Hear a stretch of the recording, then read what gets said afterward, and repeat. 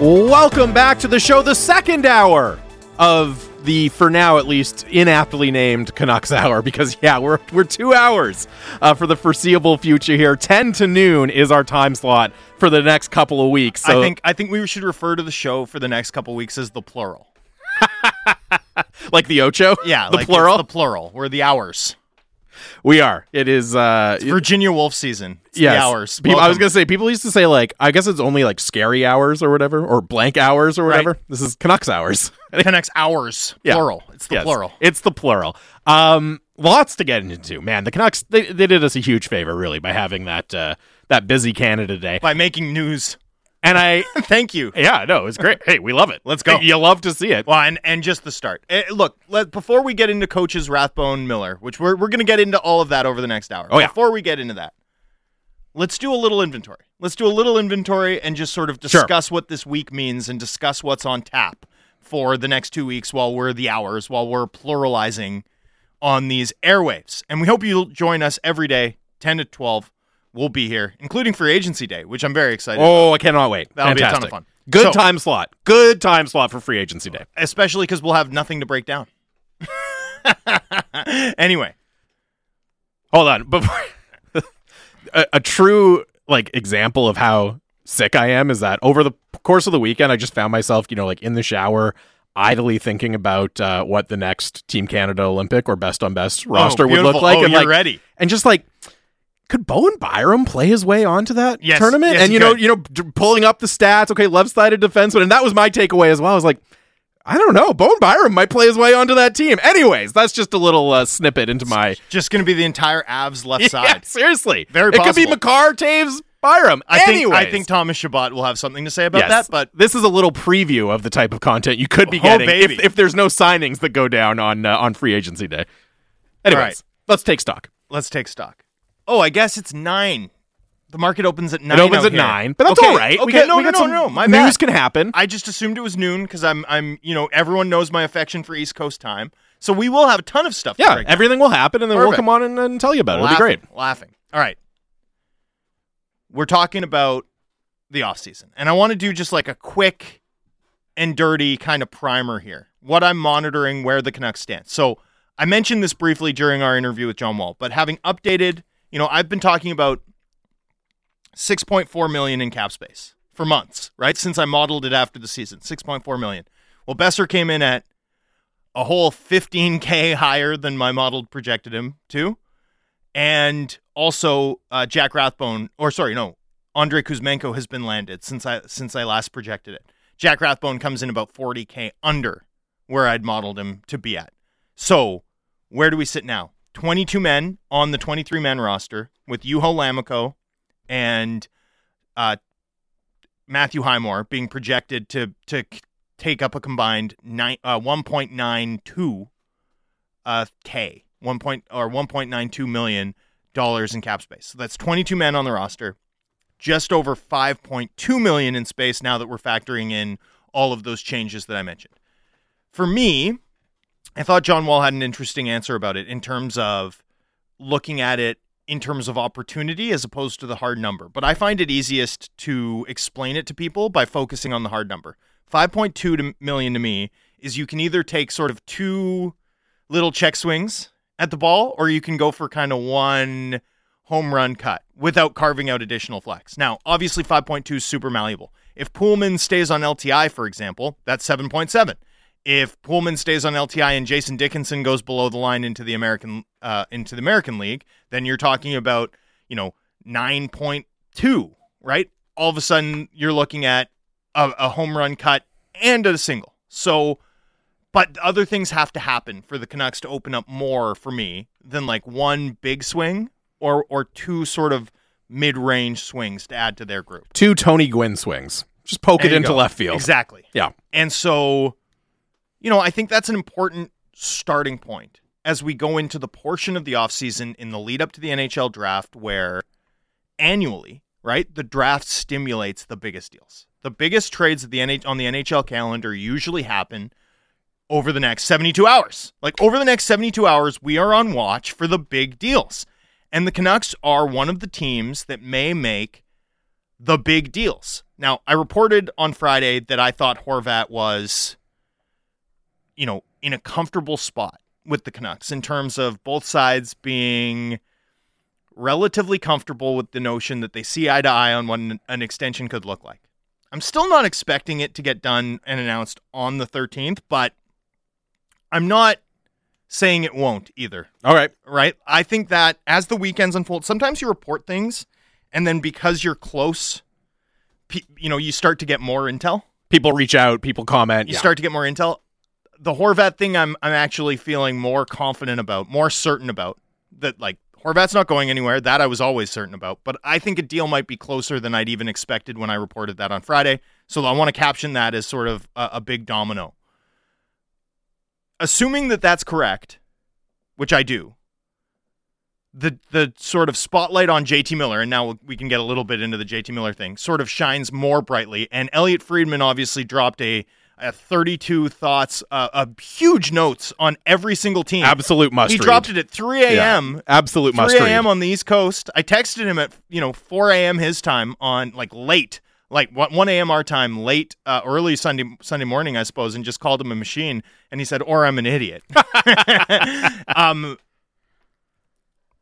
Friedman is now out ahead on the expectation that Miller will be dealt, I think. I think it's fair to say that the most reliable insider in the game, a guy whose edge over the other newsbreakers in this industry appears to be growing somehow, he seems to be pretty convinced. He's the man. He's the man. Yeah. And his intel all seems to be pointing toward a Miller exit. Perhaps more decisively than I've been prepared to state in public. I've sort of long expected a Miller deal, but I've always kind of couched it because I know internally that the organization is very eyes wide open about the magnitude of what replacing Miller would look like how difficult that would be to do. So I've always sort of hedged, but Friedman seems to be pointing in that direction. Chatter in the industry seems to be pointing in that direction. And if it's going to happen, as I reported on Friday, right? I don't believe, and Alvin sort of publicly commented in a way that you'd expect, which is, he's got signed for the next year. We're happy to. I don't believe that the team is comfortable hanging on to Miller unextended beyond the silly season. I think this situation has to be resolved from their view one way or the other. I don't think they view this like the deadline. This is a different type of pressure point. And as such, I think the spotlight is big and bright on the Canucks and on JT Miller for the next 72 hours. And I think that's worth sort of kicking off our Miller discussion just by taking stock of where we are and what the NHL calendar looks like through the course of the Plural's run as a 2-hour show over the next 2 weeks. So let's just walk through this. And I'm glad you brought up the Friedman report. If you haven't had a chance to read the mega edition of 32 Thoughts that Elliot put out over the weekend, go check it out, sportsnet.ca. Lots of really fascinating details and intel in there, as you said, on every team in the NHL going into the draft. The line on Miller from Friedman was, it's going to be too hard to get an extension done. Now, I don't want to completely blow out semantics and word choice and blow it out of proportion. Having said that, Friedman, as you said, the insider in the game, extremely smart, extremely careful about how he words things. And when I read that sentence, it's going to be too hard to get an extension done, the thing that stuck out to me was the certainty, right? It wasn't, it might be too hard to get an extension done. If it's too hard to get an extension done, then maybe they move him. It was, it's going to be too hard to get an extension done. Now, I don't think Friedman is guaranteeing a Miller trade, right? Things can always change, all of that. But I was really struck by the certainty and the kind of concrete nature of that language. As you said, everything we're hearing from Friedman recently is pointing in the direction of a potential JT Miller trade. And as you said, likely this week, because that's when mega deals tend to go down in the NHL. Now, I wanted to read a few texts that came in earlier in the show, and 650 is the Dunbar Lumber text line. You can hit us up with your thoughts. Dunbar Lumber, the smart alternative. Visit Dunbar Lumber on Bridge Street in Ladner or Arbutus in Vancouver, online at dunbarlumber.com. And, as soon as we started to really dive in to the Boeser conversation and the Boeser details, The text came in, right? Hey, what does this mean for Miller? Another one. Miller is gone for sure. This one from Brandon in Vancouver who says, hey, JT Miller Seagull here. I think the move is to move on, but I'm starting to wonder. Miller. I'm starting to wonder if it's a strengthening possibility that JT Miller comes back next year with an uncertain future. Lots of comments and questions along those lines. And what I will say is just when you hear the Brock Boeser deal, right? And then as you said, all signs pointing to a long-term Bo Horvat extension sooner rather than later, right? All signs pointing to that. You never know, but that's certainly the expectation right now. Pettersson, Demko, Hughes, they're not going anywhere, okay? So Boeser, Horvat, Pettersson, Demko, Hughes, very, very strong possibility, nearing a certainty that all of them are on the team next year. If you bring Miller back for next season, and not just bring him back for next season, but extend him, how much are you really changing this team? How much wiggle room do you have to change this team? Really, what is going to be the big seismic shift? Is it going to be trading Connor Garland? Yeah, let's just pour one out for the Boeser Seagulls, because you're putting Brock Boeser on an untouchables list. That's got to be the first time. I'm not saying he's an untouchables list. What I'm saying is he's here. He's signed. We're putting him aside as a trade candidate. That hasn't happened in this market in 5 years. So pour one out. Yeah. Pour one out. Throw some breadcrumbs out for the Boeser. And the Boeser Seagulls are fed. They're going away. What happened? Bye, Boeser Seagulls. We'll see you next fall. And hey, maybe in a year, 18 months. Watching on this show, my goodness. A year or 18 months, maybe they come back, right? You never know, but it's not a conversation point for this offseason. They're not anymore. trading. They're not trading him right after the agreement they just reached. Now, the JT Miller thing, the Miller Seagulls. Let's feed the Miller Seagulls bit. I still wouldn't be shocked. I still wouldn't be shocked if both sides took one more run at this, right? I think the idea that Miller's been unwilling to commit in this city is wrong, right? I think Miller's really enjoyed playing here for a lot of reasons. I think he's got a personality to handle it, which is not common necessarily. It's not as rare either as the detractors, like, it's the worst market. Like, those people are way out to lunch, in my view. There's a grain of truth there, but people sit on that point too much. They like to make it. Miller's got a personality to handle this market. I think he's really close with some of the American-born players on this team. I think he's enjoyed being here. So I'm not saying I've never viewed this as an impossibility. I know that the organization loves him as a player, right? Like, there's a ton of value that the organization ascribes to what he can do. And I also think there's a looming recognition of how hard he is to replace. Could the sides go another round this week? Maybe. I think I'm loath to disagree with Elliot Friedman, because Friedman's supremacy is actually growing as a newsbreaker here. But I'm less convinced than Friedman. Like, Friedman writes that a deal's not getting done. I'm less convinced of that than Friedman is at this juncture. And I will just, again, as I said, I don't want to say that Elliot Friedman is guaranteeing it or anything like that. It just struck me, the certainty of the language struck me. And I know he's careful and really... That's what I'm saying. Yeah, he thinks through his words very carefully. He's not wrong. Do you have it up? What was the wording on the deal getting done? Because that was the sentence that really struck me when I read it at 1 a.m. or 1:40 a.m. Yeah, I'll pull it up again, morning. but as I said, and what I have in my notes here was, it's going to be too hard to get an extension done. It's going to be too hard to get an extension done. Okay, that's pretty declarative. I'm not disagreeing with Elliot by any means. So much as where my certainty hinges is less about that than it is about the fact that it has to get done for a trade to not happen. Like, my certainty is that one way or another, something happens with Miller. It's either a trade or it's an extension, but something has to give in this situation. That's my view of it. That's where I have some certainty. Friedman seems to have that extra layer of certainty, believing strongly that a deal is going to be too difficult to reach. That points in only one direction, and that's sort of the big thing that, whether we're birds of a feather, whether we're seagulls or not, is going to dominate, guide, take over the conversation in this hockey market in the lead up to the draft. And, as it should, this is a huge moment for the franchise. The valuation on a potential Miller return, but also the commitment that the organization is poised to duck in the event that they don't extend him. that's basically everything here. And I know that the Fiala return is going to loom large in terms of judging the Miller trade. I've talked a little bit about that. We talked a little bit about that last week. I saw that Friedman sort of seemed to imply that he'd heard some of the similar things that I had about Brock Faber, right? Preferred the snow to the sunshine line in 32 Thoughts. So, there's parts of that return that need to be looked at in very careful context, in my view. For me, a Miller return should exceed it.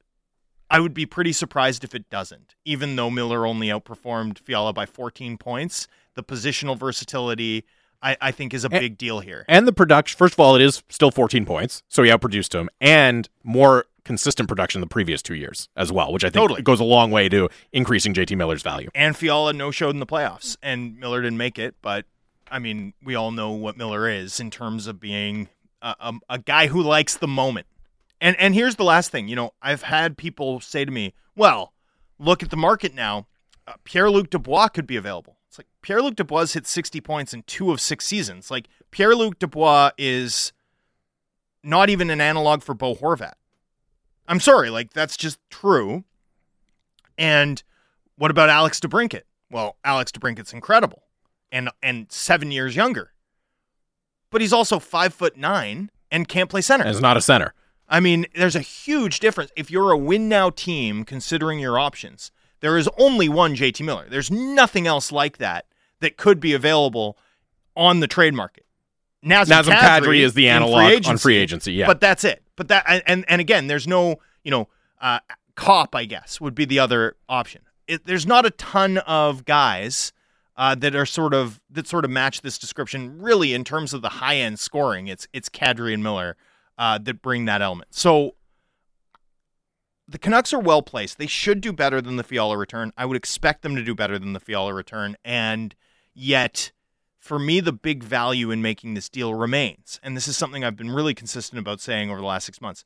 It's not so much about the pick you get. And for me, it's not so much about the prospect you get or the young player you get, so much as it's what you do with the opportunity cost you carve out by not committing 7 times 8.5 or 5 times 8.5, whatever it's going to end up taking on a Miller extension. It's about what else you do to balance out this roster and support the core group that exists on the other side of JT Miller in the event that he's traded, that's going to decide whether or not that deal works or not.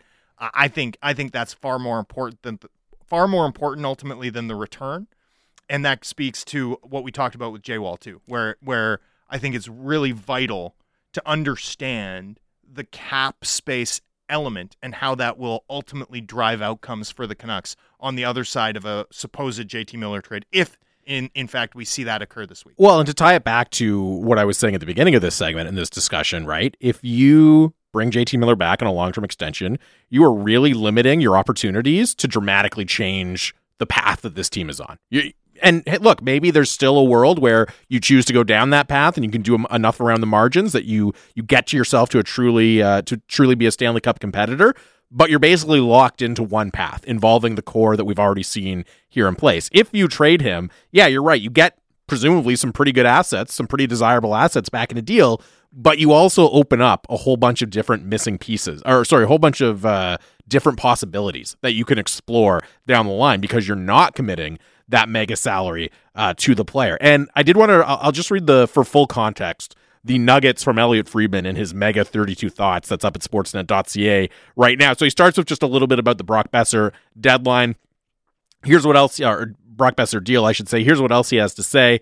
He says there's a path to Bo Horvat extension, hard to predict a timeline, but that's the goal. Then he says whether it's the Rangers or Washington or someone else, the Canucks will aim higher than Minnesota's return for Fiala and should get it for JT Miller. It's going to be too hard to get an extension done. He also says the Canucks could surprise us. The Tyler Myers rumors have been there forever. They've got a price they want paid to consider it, but a few teams have suggested they might do something we haven't thought of yet as well. So yeah, there you go. That's a nice little a tidbit saying that there could be a surprise, interesting move on the horizon for the Canucks as well. But just to bring it back to JT Miller, as we have gone over and over and over the situation here with JT Miller, I do think, we've almost gotten to this place where we're kind of missing the big picture with JT Miller, right? And, we're trying to identify potential landing spots and who could be interested in giving him the contract and all that. And I know there's been some thought that, well, maybe the market for his services isn't as robust as we thought. And, he's going to be 29. Our team's really going to line up to give him a big deal.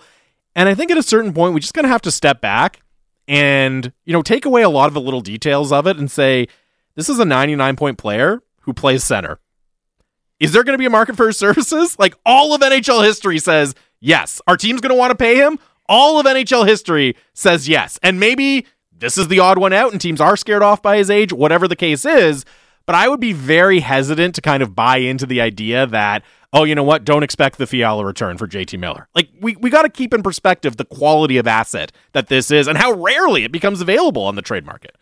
Yeah, I think the Canucks are pursuing or are proceeding with that in mind, right? I mean, I think that's why talks have been intense, over the course of the past couple of months, right? I mean, there's been every tire kicked, from my understanding, in terms of figuring out exactly what it could look like and whether or not it can be team friendly enough to work within what this team's cap structure will look like in a couple of years, on the other side of raises for Besser's now got his, but Horvat, Pettersson, then Podkolzin and Höglander on top of that. I mean, it gets under Kuzmenko if you want to keep him around if he shows well here in the NHL. Right. I mean, it's wildly complex in terms of the all of the different balls that the Canucks are juggling in terms of their overall cap situation and the fact that there's just not a ton of flexibility to begin with. So, as we look out at this week, we all know that JT Miller is sort of going to dominate the conversation. This week is kind of going to be JT Miller week one way or another, in my view. And then we're going to get into some other sort of interesting deadlines. So I before we go to break here, I just want to quickly do the what this week looks like thing, okay? The Canucks have decamped to Montreal. So have 31 other NHL hockey operations groups. That tends to stimulate a fair bit of talks. And of course, this is the first in-person NHL draft since the one that was hosted in Vancouver another lifetime ago in 2019. That happened so long ago, I worked the draft for the Florida Panthers. For the Florida Panthers. Do you know who the Miami Herald's stringer was covering the draft? Harman Dial. Let's go. That's how long ago this was. Also, the last time the Canucks made a first-round pick, Vasily Podkolzin, yeah. When the JT Miller trade went down. Wow. That was the last time. Wow, that's incredible. So it's the first live and in-person NHL draft in over 3 years. That will occur Thursday night and then Friday morning. And we'll be live. Like I'd imagine I'll be live from the draft floor on the Friday. We're still figuring out exactly we're going to be on air. We're not going to commit you because we know you'll be hustling and doing lots of work. We're not going to commit you to being on air for the whole duration of it, but we'll be checking in with you regularly. Perfect. Don't worry. Looking forward to it. And then we'll go through next weekend, and usually it's a little bit quiet the weekend after the draft because teams are hustling up. Because here's another thing. The Canucks have Dev Camp. The Canucks have Dev Camp again. That'll open on Monday, right, at UBC, out at UBC. And for those of you who don't know, for Ryan Johnson, right, for example, the draft happens, and immediately you go into discussing and booking travel and booking accommodations with all of the players you draft. Because you got to get those guys to Vancouver. You got to get them to Vancouver to be in Dev Camp on the Monday, which, and usually you have fitness testing on the Sunday. Like, literally, you have a 48-hour turnaround to clear out, ex-WHL defenseman you've drafted's inebriated uncle from the suite and then book them on a flight out to get to Dev Camp. You then also have to flesh out your Dev Camp roster. So, don't be surprised if a couple undrafted guys that the Canucks quite liked, right? Some guys that they're maybe surprised didn't get selected end up being invited, right? That's sort of a scramble too. Dev Camp will open on Monday. You'll also have the qualifying offer deadline on Monday. Not a ton of suspense there, I don't think. Juho Lammikko, Matthew Highmore, Justin Bailey is sort of the guy who seems to be most on the edge. I think Lammikko's a slam dunk. Yeah, Lammikko or Highmore not getting qualified would be really surprising, I think. Matthew Highmore for sure is getting qualified. Juho Lammikko I'd be a little less surprised by, but I wouldn't be I wouldn't be completely flabbergasted. All of that said, I would expect them to extend him a qualifying offer. Is there anyone else of interest? Like, now that Besser's signed and Rathbone signed, I guess Mike DiPietro is the other one to watch for. The next day, you have the close of the buyout window. I reported over the weekend at The Athletic. My expectation is not that the Canucks will consider a Jason Dickinson buyout, which isn't to say that they're not going to solve the problem in another way. It's just to say I'd be surprised to see a buyout of that contract before the 12th. And then, of course, we get into Wednesday, and that's the silly season day. That's NHL free agency, and things will then we'll really get the pyrotechnics. Mm-hmm. And that's sort of what the next 2 weeks looks like. We'll, of course, be with you 2 hours a day throughout it. But just to give you sort of the Miller talk, the Miller thing hangs over everything. But I don't think I think we'll be monitoring and talking about Tyler Myers, Connor Garland, absolutely, Tanner Pearson. Those are all. I just read what Elliot Friedman had to say about Myers, a surprise move. You could say that the Besser signing maybe points a little bit moves the needle a little bit towards a JT Miller trade, but I think you could say the same thing about Connor Garland. I think they're completely unconnected. Well, I just mean from the perspective of, again, how willing are you to commit to? But I guess my overall point is... I've just always rejected the assertion that they were connected. Look, I'm not saying it's okay, well, you can only keep one. You have to trade the other guy. Yeah. But my point is, the more players you lock up, I think it's reasonable to then speculate about other players at the same position, right? Because I still think this management group wants to make some significant changes to the team. At least that's my perspective. And yeah, you're right. It's not just JT Miller and Bo Horvat and Brock Besser that we should be focused on. There could be a whole bunch of other interesting moves that happen over the next couple of weeks. All right, we are going to take a quick break here. Still lots of interesting news. I mean, the Canucks significantly refashioned their coaching staff at the NHL and AHL level, and we haven't really had a chance to get into it yet because there's been so much else going on, but we will talk about that, plus maybe a little bit of the Jack Rathbone contract as well that was announced on Friday. Keep getting your questions in as well. 650 is the Dunbar Lumber text line. Back with the final segment of the Plural Canucks Hour extended here on your home of the Canucks, Sportsnet 650.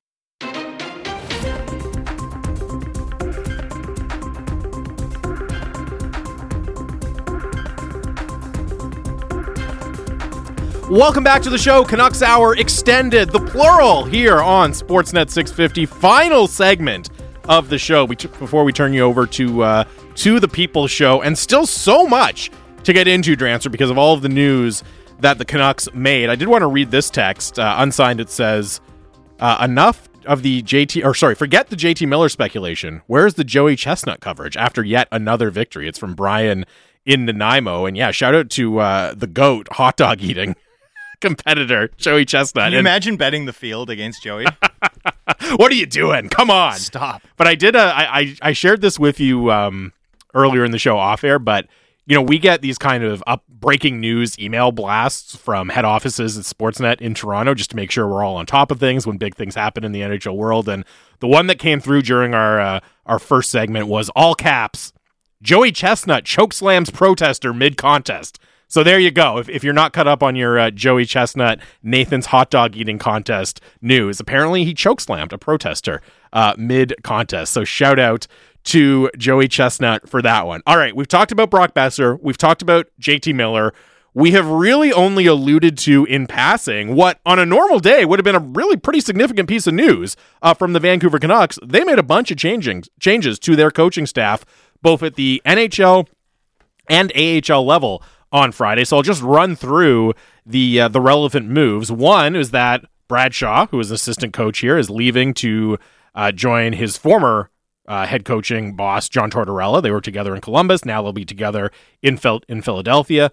Mike Yeo joins the Canucks staff. Trent Cull is promoted from the head coach of Abbotsford. He's going to be on the Canucks bench now as an assistant coach of the Vancouver Canucks, of course.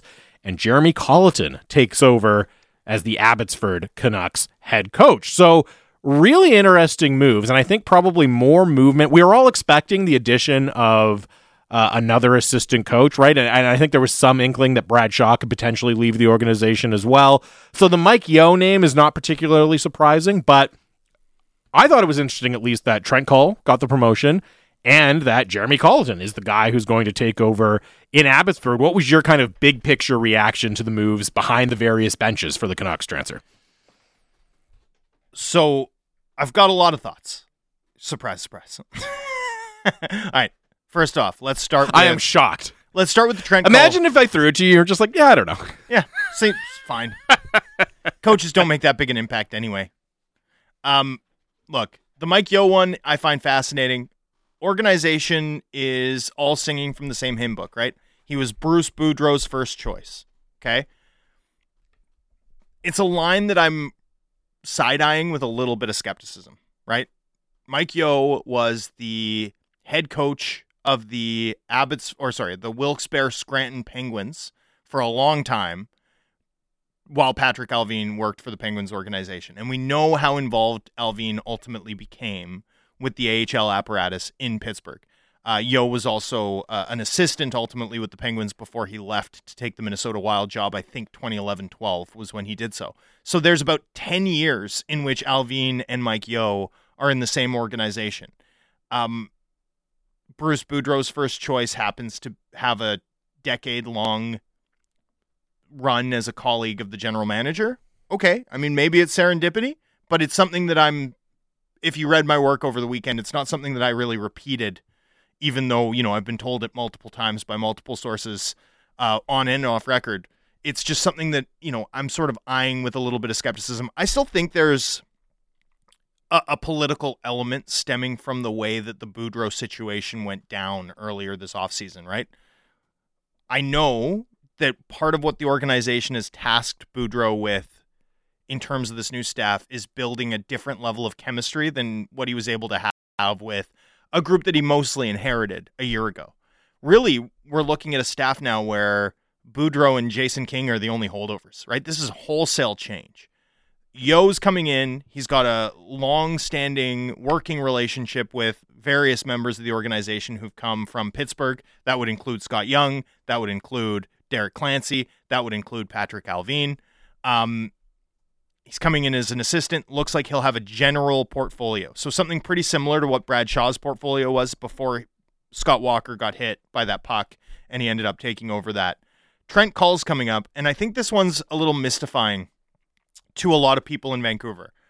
Obviously, the organization feels that Cull did a good enough job to warrant a look on an NHL bench. I think it's really hard to evaluate, and I've said this before, I think it's really hard to evaluate the performance of various people within the organization under the former regime just because of the way that things were run overall. In particular in Abbotsford, the budget was so low. The quality of prospects coming through the organization was so low that I don't know how much you can say, well, there's been no guy who's made the team out of the AHL. Well, sure, all their good players went directly into the show, and the team never really had a ton of mid-round picks. It's not like, put it this way, it's not like a bunch of players like a Cole Lind or a Jonah Gadjevich have gotten free from Cull and become great players. You know what I mean? Like, I guess you could point to Jonathan Dahlen, but for me, he's sort of like a perimeter-oriented middle six scorer. Like, he can play NHL minutes for you on a bad team, but it's not like Nikolai Goldobin, freed from the yoke of Trent Cull, became this scoring stud. Like, it's just, there's no track record of that. So I find it hard to blame Cull for some of what he is criticized for in this market, if that makes sense. And who had a great season in the AHL last year under Trent Cull was the team's top prospect, who they just signed to a 2-year deal, in Jack Rathbone, right? So It's not as if, he,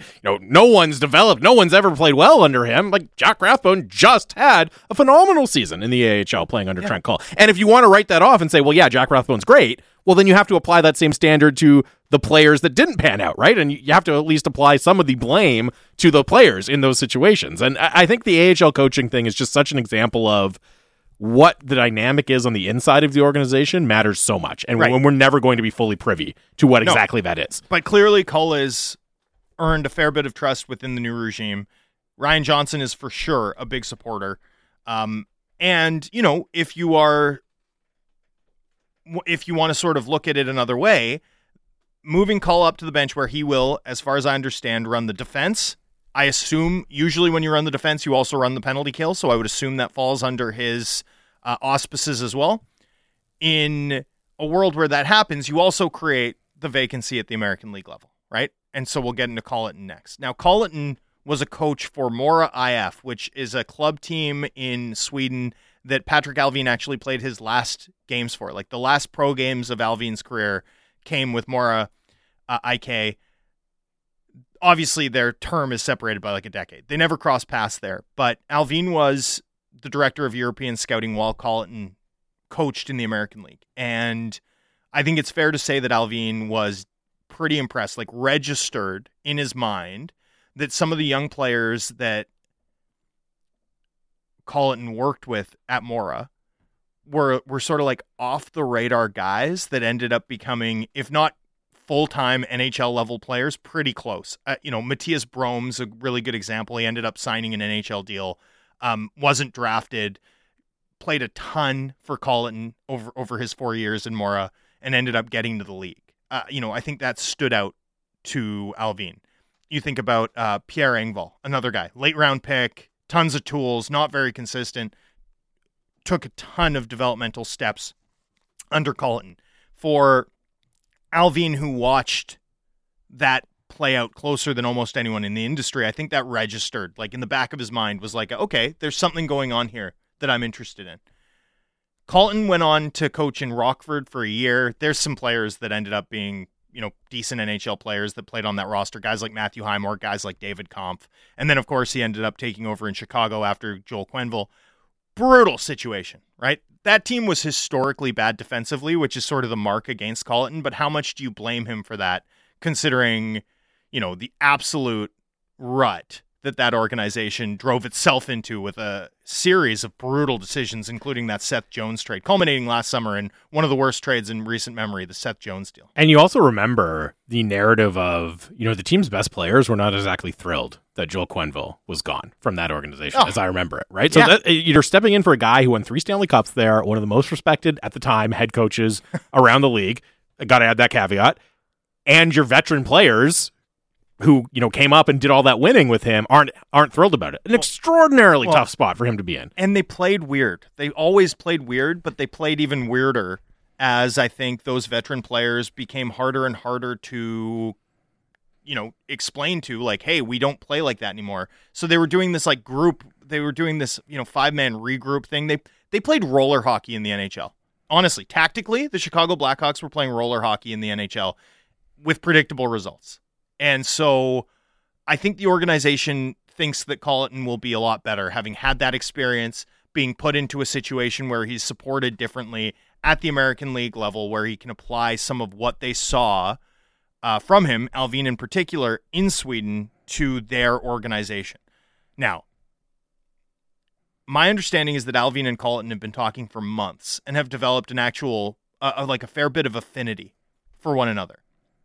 Allvin was obviously talking to a ton of coaching candidates in concert with Bruce Boudreau as the organization staffed Boudreau's coaching staff.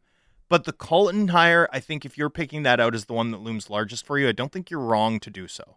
Because we know how important that role was in Allvin's former organization. You think about them they had Mike Yeo, then they had John Hines, then they had Mike Sullivan, right? I mean, the Wilkes-Barre model calls for a really high-profile coach in the American League who's very much a candidate to be your next bench boss, like very much so. And so Colleton sort of going in there, considering what I learned over the weekend about how, he developed that relationship, that affinity, that understanding with Allvin, that hire to me is almost the biggest one. And as we zoom out and look at the big picture, the Canucks have basically had a wholesale change in the composition of their overall coaching staff.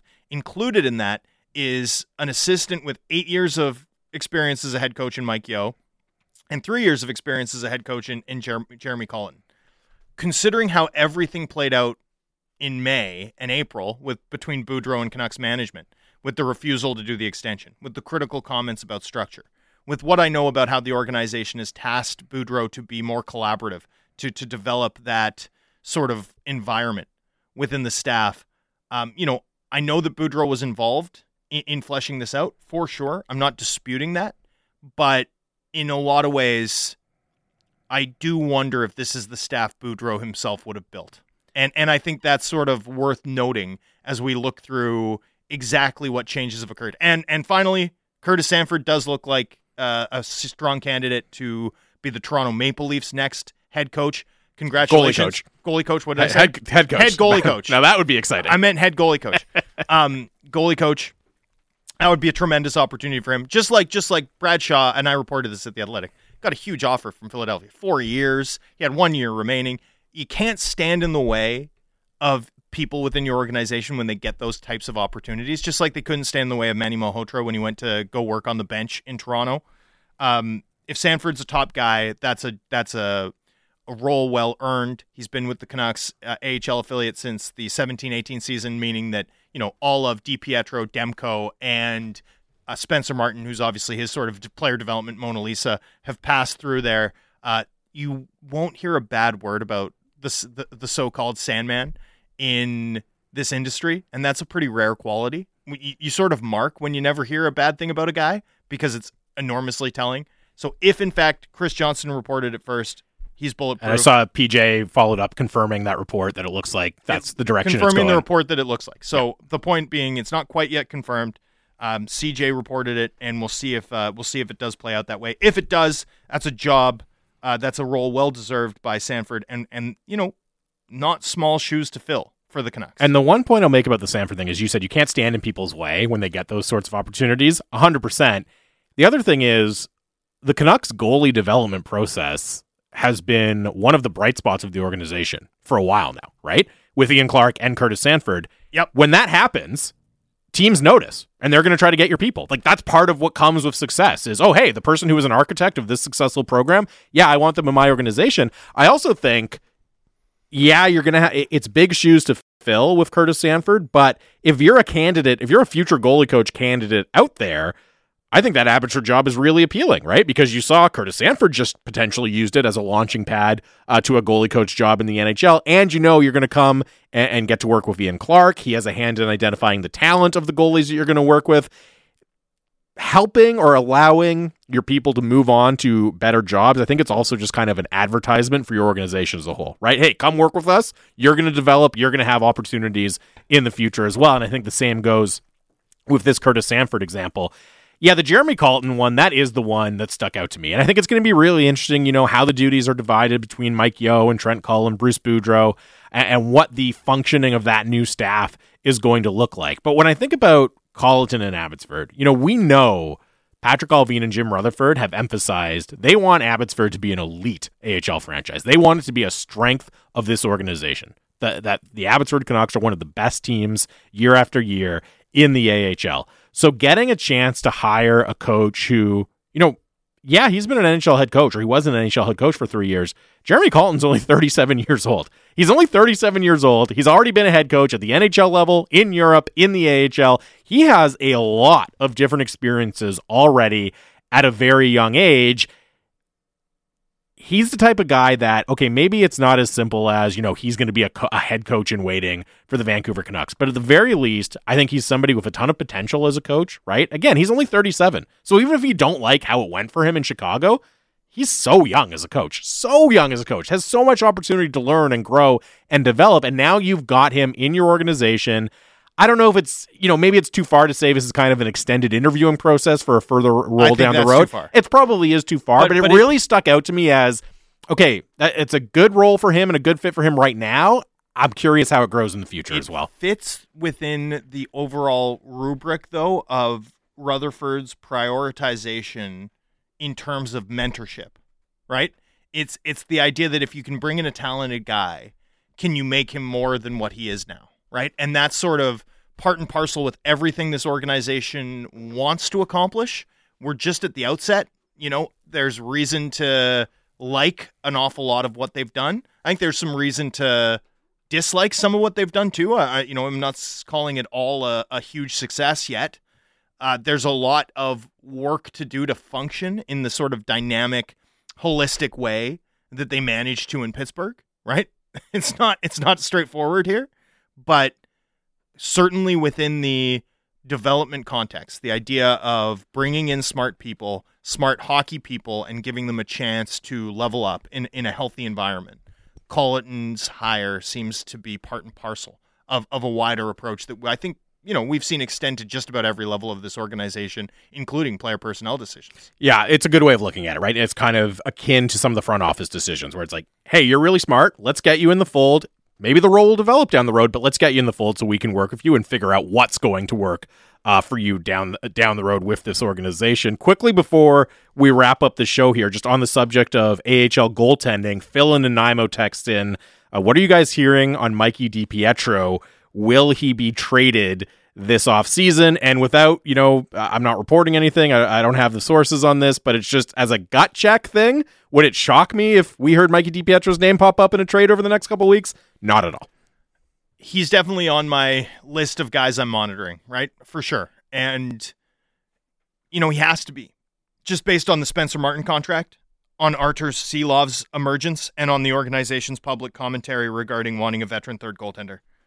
I don't think this one's hard to piece together that there could be something there. That's not to say there definitely will be, but there could be something there, and it's worth monitoring as this week goes along. One of many, many things worth monitoring over the next couple of weeks for the Vancouver Canucks. Especially this show. Check back for 2 hours every day. 2 hours every day. Set your alarm. I'm traveling tomorrow. Just an FYI. Drancer will be en route to Montreal tomorrow, so Brendan Batchelor kind of a bit of a doppelganger situation, actually, I will say there, between you and Badge. A little bit of a size difference, but other than that, sure. Either way, the overall, you'll have the same amount of joggers worn by your co-host and roughly the same amount of hair on the head. Yes, exactly. Yeah, that's where I was going there. But a far better radio voice, so you guys will have good fun. The voice of the Canucks. Looking forward to that. Drancer will be back on Wednesday, live from Montreal to get you set up for the draft, so make sure you tune in. And stay tuned in. The People Show with Bik Nazar and Randeep Janda is up next. It's the home of the Canucks, Sportsnet 650.